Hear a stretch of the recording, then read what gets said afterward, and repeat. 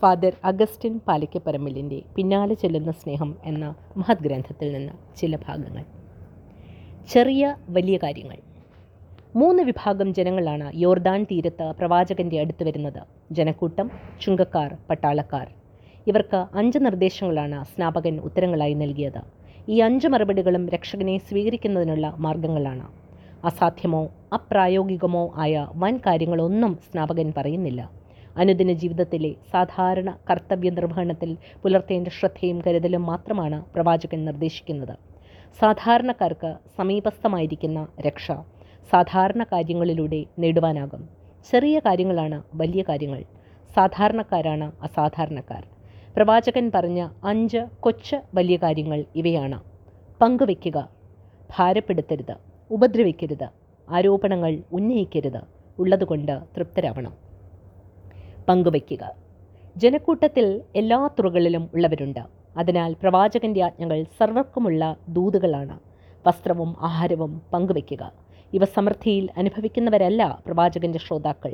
2 ജോഡി വസ്ത്രവും 2 ജോഡി ചെരുപ്പും 2 നേരത്തെ ആഹാരവും മാത്രം സ്വന്തമായുള്ളവർ ഇത്രയും ഔദാര്യം കാണിക്കണമെങ്കിൽ സമൃദ്ധിയിൽ കഴിയുന്നവർക്ക് പങ്കുവയ്ക്കാനുള്ള ധർമ്മം എത്ര വലുതാണ്! ഭക്ഷണവും വസ്ത്രവും അടിസ്ഥാന മാനുഷിക ആവശ്യങ്ങളാണ്. ഒന്ന് ജീവൻ്റെ നിലനിൽപ്പിനും പോഷണത്തിനും ആവശ്യമെങ്കിൽ മറ്റൊന്ന് ആത്മാഭിമാനത്തിനും മനുഷ്യ മഹത്വത്തിനും ആവശ്യമത്രേ. പറുദീസ നഷ്ടത്തിൻ്റെ ദുരന്തങ്ങളിൽ പ്രധാനം മനുഷ്യൻ സ്വാർത്ഥനും ഭാരപ്പെടുത്തുന്നവനും കുറ്റാരോപകനും ഉപദ്രവിക്കുന്നവനും ആർത്തിക്കാരനുമായി എന്നതാണ്. ഈ അടിസ്ഥാന അപഭ്രംശങ്ങളെ തിരുത്തുവാനാണ് പ്രവാചകൻ സർവരോടും ആവശ്യപ്പെടുന്നത്. സ്ഥിരീകരിക്കുവാൻ വ്യഗ്രതയും പങ്കുവയ്ക്കുവാൻ വൈമനസ്യവും മനുഷ്യനെ സ്വാർത്ഥതയുടെ ചങ്ങലയ്ക്കുള്ളിൽ ആക്കിയിരിക്കുന്നു. ആത്മിക, മാനസിക, വൈകാരിക, ബൗദ്ധിക, ഭൗതിക സമ്പത്തുകളെല്ലാം പങ്കുവയ്ക്കപ്പെടണം. ഇവ പങ്കുവയ്ക്കാത്തിടത്ത് മനുഷ്യർ ആത്മാഭിമാനം നഷ്ടപ്പെട്ടവരായും വിശന്നു വലയുന്നവരായും കഴിയും.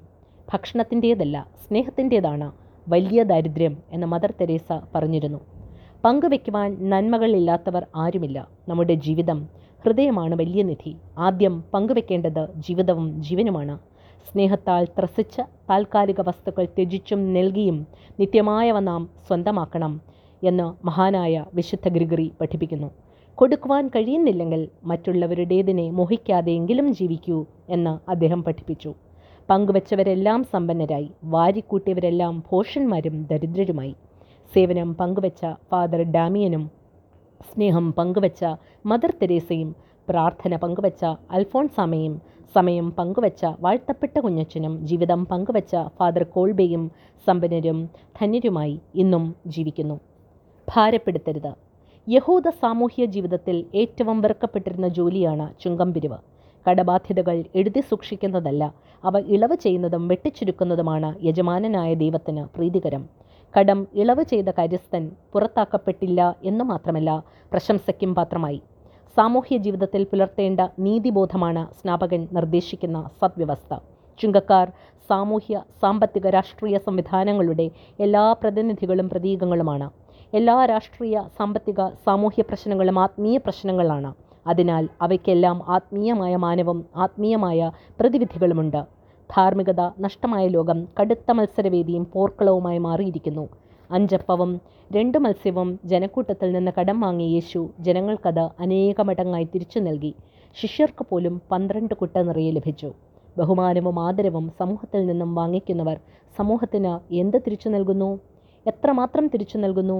ഗംഗാനദിയിൽ നിന്ന് ചെറിയ ഒരു പാത്രത്തിൽ ജലം കോരി മാറി നിന്ന് മുഖം കഴുകിയ ഗാന്ധിജി പറഞ്ഞു, ഇത്രയും ജലത്തിനേ എനിക്ക് അവകാശമുള്ളൂ.